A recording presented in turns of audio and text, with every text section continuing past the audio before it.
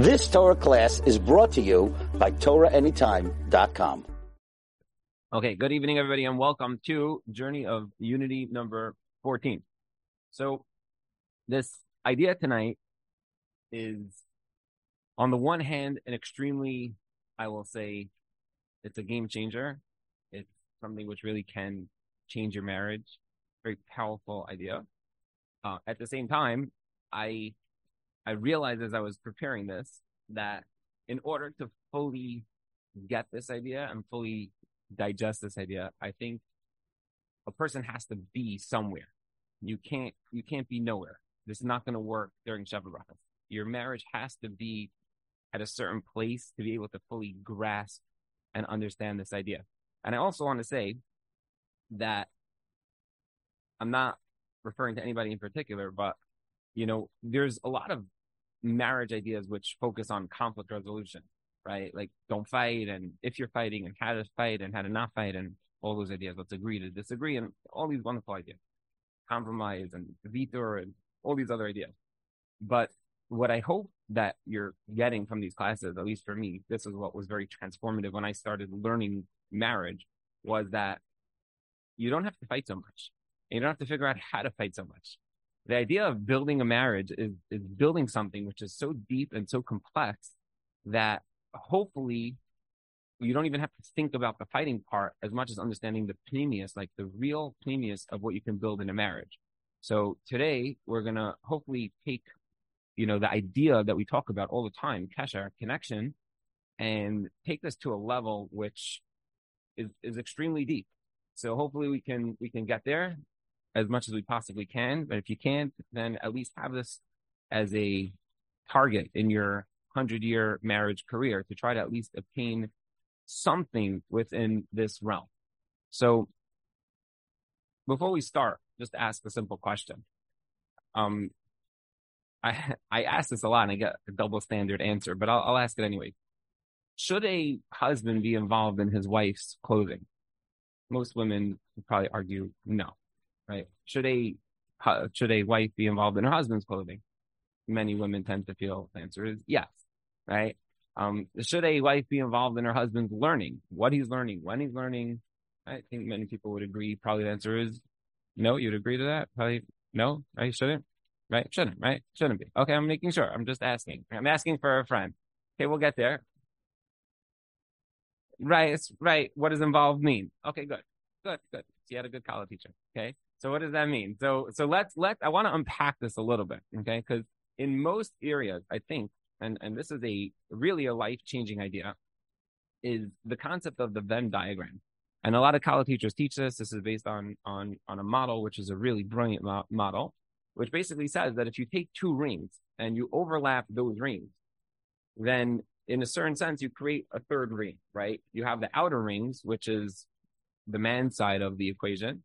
And those things pertain specifically to him. And then you have the woman's side of the equation on the other side, which is things that pertain exclusively to her. And then you have the joint ring in the middle, which is the stuff which pertains to both of them.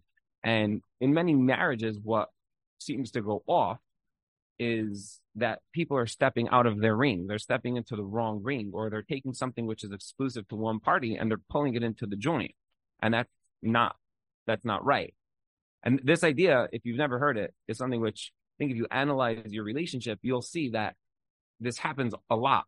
It could be very, very small, from a woman going over to her husband and perhaps like straightening his tie or brushing off his dandruff or asking a question which happens to pertain to that person's ring. It has nothing to do with you.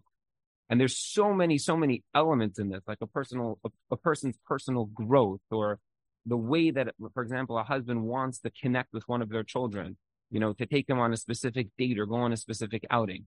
Like those kinds of things are very, or if he wants to splurge, he wants to get himself something for lunch.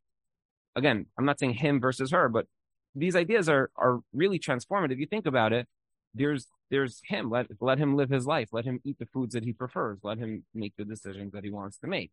And let him relate to the children that he wants. Let him have his own values in his own world. I'll say, let him learn whatever Masechta he wants to learn, or Machshava, or whatever the case might be, because that's him. It's exclusive to him. And I think we can recognize that, right?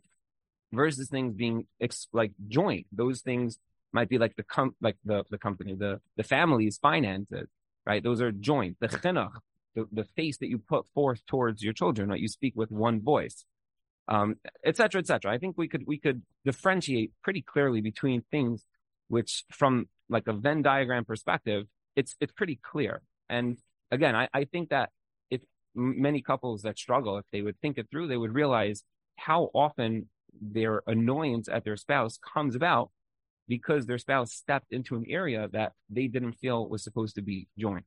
So we literally could spend an hour on that, but I don't want. I don't want. I want to just present that as an understood fact. The concept of the Venn diagram as a basis. But what the Venn diagram seems to imply is that there's him and there's her, and then there's the middle stuff, and we have to identify which of those things are the middle stuff. So that leads us to this week's parsha, this week's pasuk, yeah. And what is this week's pasuk? So the pasuk, it says as follows. It says, "Noida b'sha'arim baila, b'shiftai im ziknei aretz," which means you have a husband, and he's sitting by the gates. Noida b'sha'arim baila. Her husband, the Eishes Chayil's husband, is recognized. He's known by the gates. Why by the gates? We'll talk about that in a minute. B'shiftai im ziknei aretz, when he's sitting with the elders of the land. So what does that mean that he's recognized? People recognize him. They're like, oh, you're famous, you're well known. What does that mean that he's recognized? So Rashi says an interesting taich over here. I wrote an interesting chat. Rashi says that what this means is that this husband is sitting by the gates, and people come over to him and they go, wow, like, you're really dressed very well. Your clothing, like, you have a certain pizzazz to your clothing. His clothing has a certain royalty, certain touch. And the husband will turn back to the people and say, oh yeah, my wife bought it for me, or my wife made it for me. There's like this involvement that the wife has in her husband's clothing, right? The Rashi says, yeah, and he'll become recognized. It's almost like a touch, like a flair. Like some people, they dress more, down, or they don't dress as stylish, perhaps. He does. The husband of this Eishes Chayil, he dresses with a certain class. And everybody comes over and they recognize it, and they realize it's not coming from him. Clearly, he says, no, it's not me. It's my wife. My wife, she had the touch. She picked out this tie. She picked out my shoes. She's the one who dressed me up today. And that's how he's recognized.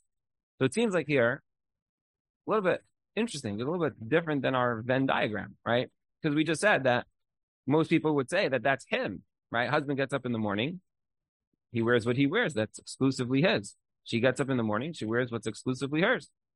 Comes along Rashi, and Rashi says, not so fast. The husband goes out. He's sitting by the gates with all these Akanim, and people are coming over, and they're like, wow, you look really good. And he's like, yeah, my wife, she picked this out. She made it for me. She sewed it for me. Sounds like she's sort of stepped into this side of the Venn diagram that she wasn't supposed to be here. So I think the answer is a profound answer. And I think that it's a delicate answer, and it has to be thought through slowly. And I want to demonstrate this with a true story. So a few years ago, I was on a Pesach program with Rabbi Zachariah Wallerstein, and this is Jackie Biton, and there were others who were there as well. And one night, they decided that they're making a panel for talking about Shalom Bayis.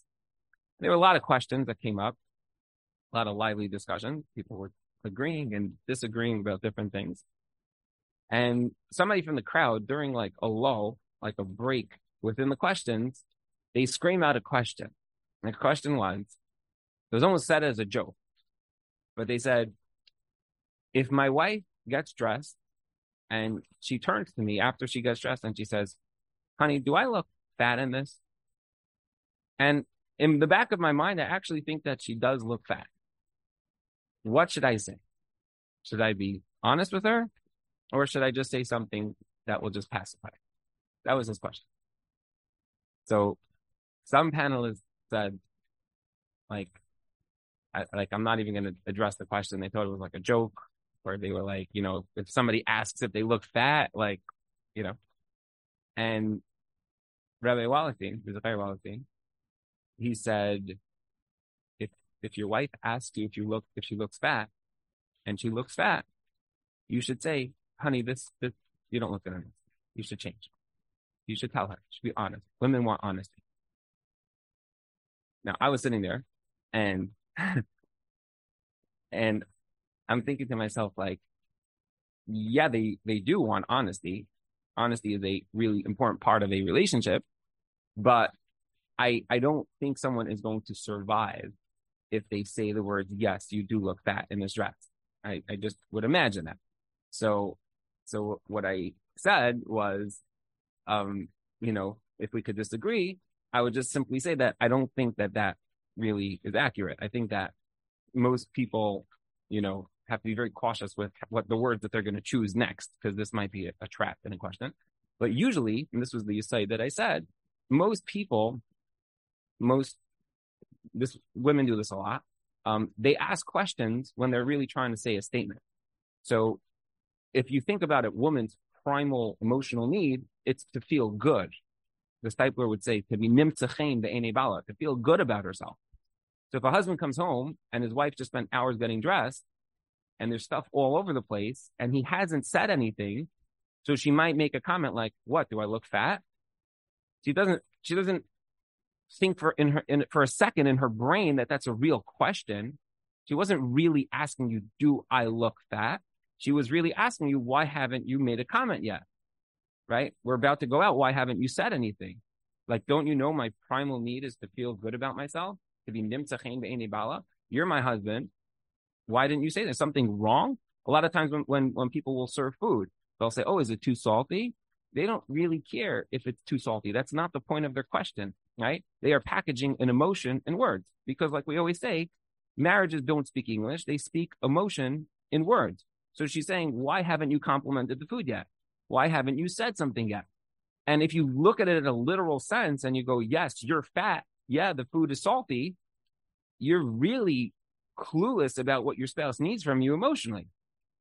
So therefore, you be very, very careful before you say the words, yeah, you look fat, because that is so not what she's asking in 9 out of 10 times. Now, Rabbi Wallerstein, Kedarkai, he stood up and he said, come on, ladies, don't you want honesty? And 1,000 people jumped out, yeah, we want honesty. And he literally had like this, everyone was screaming and yelling at me that, yeah, we want honesty. And that's all we want. And we just want transparency and honesty. And if we look fat, tell us we look fat. So I sat down, I said, listen, I could prove to you that I'm right, because there's not one man alive in this room that has told his wife, yeah, you look fat. And everyone was like laughing, but he was very adamant about this idea. So Mrs. Jackie Bito stood up and she said, I have a resolution here. And this is what I want to talk about. She said, I have a resolution. The resolution is that we're both right. Meaning to say as follows, that when a couple attains a certain level in their relationship, they oftentimes will allow the other person to step into their side of the Venn diagram. They allow them into an area which is much more sensitive than it naturally would be.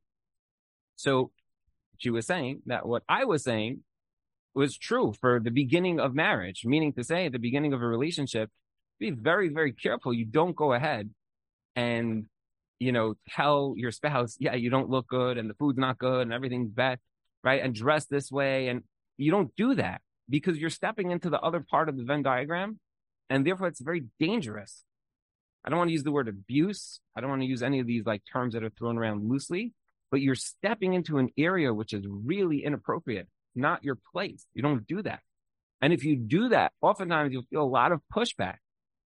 But when your marriage attains a certain level, that level, Rabbi Zachariah Wallerstein, right, building something for so many years, he was saying, in my house, we can talk certain openness, there's no walls anymore. There's more of a blurring between, I'm not so offended by you saying something to me, even though it might be on my side of things. And if a person is able to attain that and they invite the person into that side of their world, it's so beautiful. But if they try too early, they're going to find a lot of rejection and pushback and hostility. And there's such a fine balance over here between people who try this too early in the relationship, where they really need to implement the Venn diagram. And then when they build enough trust and enough respect and enough openness that the person is able to step into that world, and then it's just so beautiful. I remember I was married for, I'm going to say probably 8 or 9 years. And I came home one day and I was like really stressed. I had like a lot on my mind. I came home, and a lot of times when I get stressed, I'm like, I'm really tired. I have to get into bed. I'm exhausted. I came home and I texted my wife on the way home. I just want you to know I'm super stressed. I'm exhausted. I need to come home. I need to go to sleep. I came home and I was expecting my wife to say, oh yeah, for sure. Go to sleep. No problem. And as I came home, and the minute I came in the door, my wife turned to me. She's like, oh, I see you really had a long day and you have so much on your mind and you're so stressed. I said, yes. So she said, can I ask you a question? Would you like to hang up window shades? I said, why on the world would you think that I want to hang up window shades now? I just texted you that I'm falling apart. Why would I want to hang up window shades? So my wife said, if you'll allow me, I'll explain it. She said, because I know you, and I know that what you need is to feel accomplished. And when you're feeling stressed, it's because things are stuck, things that you're working on, projects, work, whatever the case may be, you get like stuck. And when you get stuck, you're stressed. And therefore you feel like I need to go to sleep. So, but I know you at this point in our relationship. I know you well enough. And I know that if you put up those window shades, which are sitting here for weeks and you haven't done it yet, if you put up those shades, you take a step back and be like, wow, I accomplished something tonight. I feel good about myself tonight. And then you'll get out of this slump that you're in. I was like, you know what? I trust you. Right? At this point, I trust you. And I hung up those window shades and I felt really good. I didn't take a nap. It was a moment where I was, instead of having that wall, it was like allowing that person in. I learned this because there was a person that I knew very, very well. This person was diagnosed with Yana. They had colon cancer. And after the person had surgery, the doctor came in to talk to them and their spouse. They're married like 40 years. And the doctor came in and said, the recovery here can be on the fastest end. It's usually about a month, and it could be as much as 3 months. So for the first week, we really don't recommend you do anything. And then you slowly get back to yourself, and then you probably have to go through physical therapy and all of that. The wife, who was sitting there, she heard everything. She said, okay, thank you. Appreciate it. She then followed the doctor out of the room and said to the doctor, I have a question for you. When somebody lays in bed for weeks on end, their body just gets stale, right? And then a lot of the recovery is due to the fact that they didn't recover fast enough. How dangerous would it be for me to really push my husband, like physically?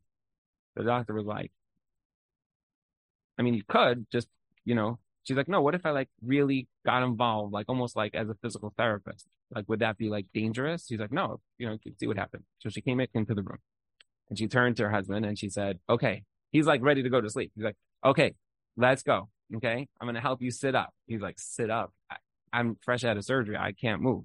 She's like, okay, let's start like moving your feet. Like, laying in bed. She just started like moving his legs. And within a day, she got him to stand up and start walking across the room.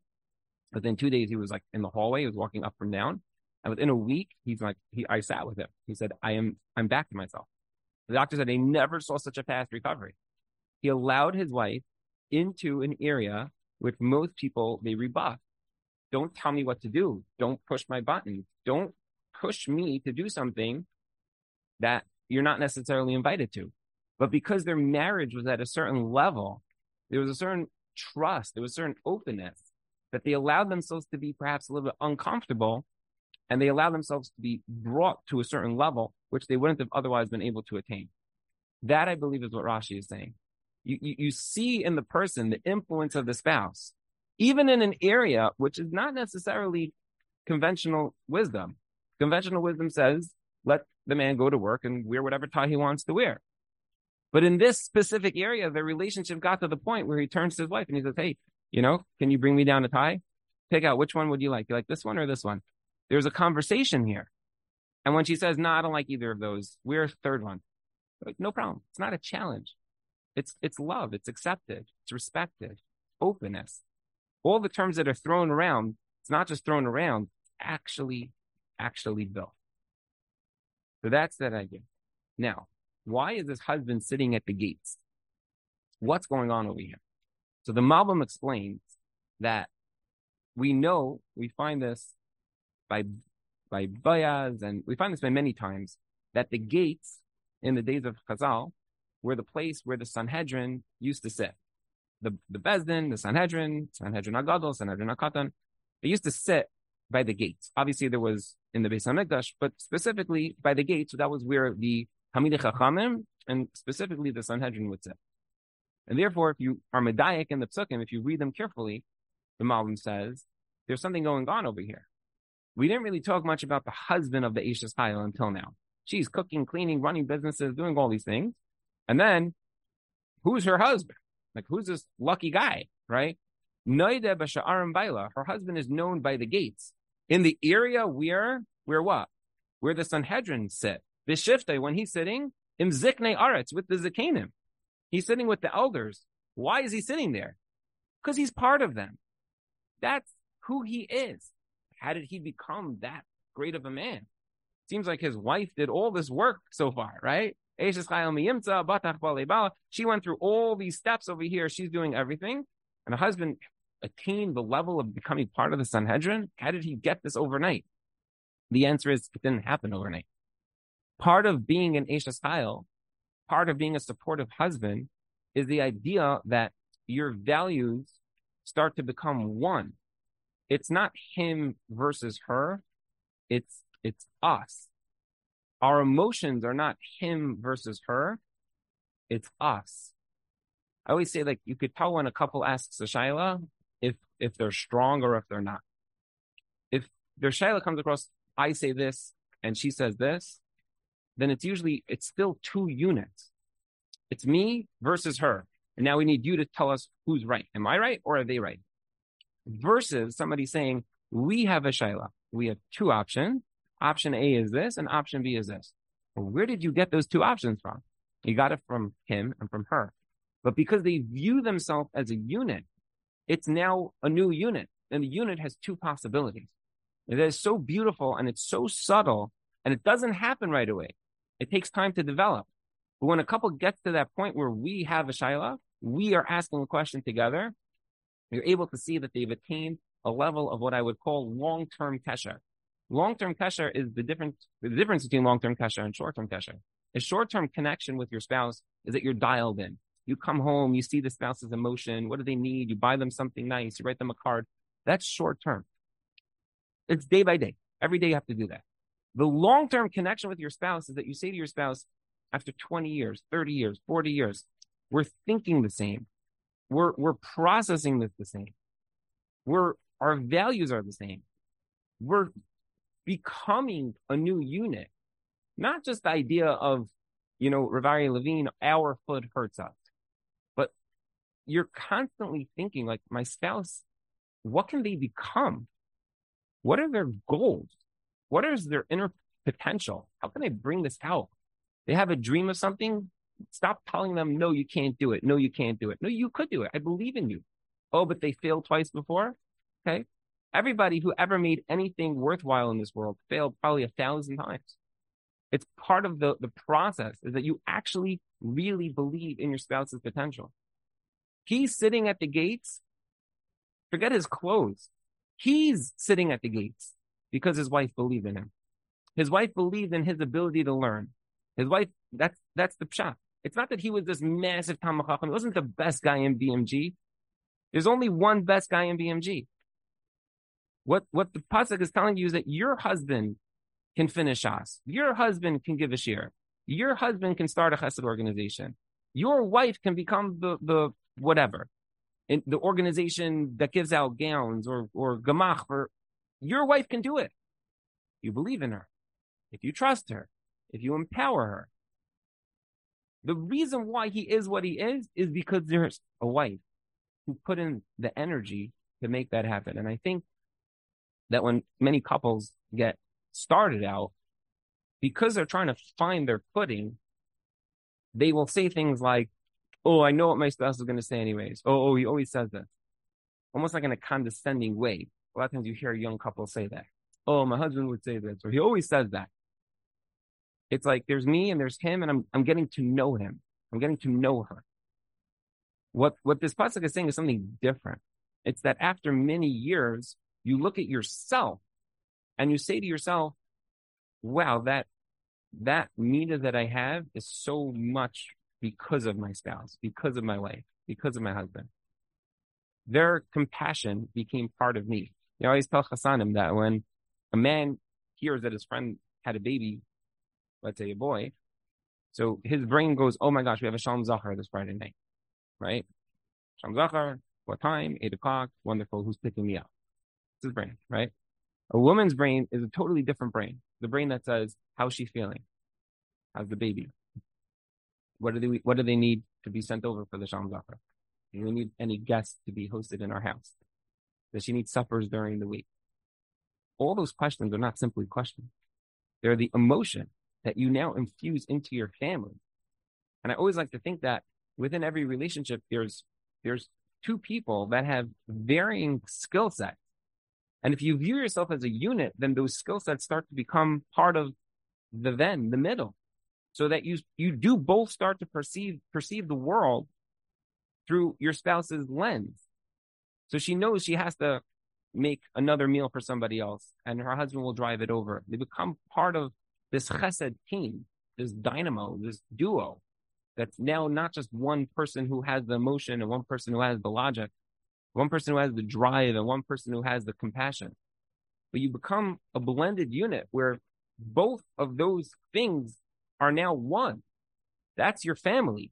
And it's recognizable on the husband who the wife is and on the wife who the husband is. Instead of just simply saying, oh, that's what my spouse would say, they say, you're saying it, but it came about through your spouse, through their words, through their input, without ever trying to change the person. Trying to change them is Shana Rishona. Once you're past that and you realize there's so much paninius here, there's so much depth, there's so much that we're able to relate to each other, so much we're able to give into this middle pot, then your whole relationship just totally transforms. I'd like to think that it almost transcends like 99% of relationships. It's such a depth, doesn't happen in most cases. There's a couple, just as a small thought. There's a couple where the wife was saying to Hillel every day for like 50 years. And then during COVID, because they were in close quarters for so long, at the end of COVID, the husband was able to get out of the house. And then something happened, and he turned and he pulled out from his drawer, he pulled out at the Hillel. And he made a comment like, wow, she really rubbed off on me. I thought it was a very beautiful comment. For all those years, it was there. She never said, why don't you say more to Hillel? Why don't you daven more? Nothing. It was there. And then because they were in close proximity, it just rubbed off so much more. Now it's part of him. He caught that bug. He caught that Tehillim bug. So beautiful. Something that was hers is now yours. It's become exchanged.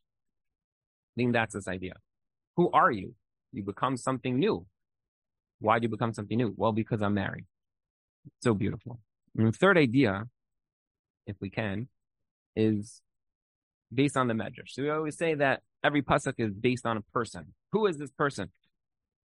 Noida b'sharim ba'ila, v'shiftein ziknei haaretz. So the medrash says this is none other than Michal bas Shaul. Who was Michal bas Shaul? She was Shaul HaMelech's daughter.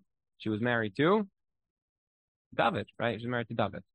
And David had a very complex relationship with Shaul, right? His father-in-law, who had tried to have him killed on many occasions, right? And it says in the Medrash that this is Michal bas Shaul, shehitzila David min hamisa, that saved David from death.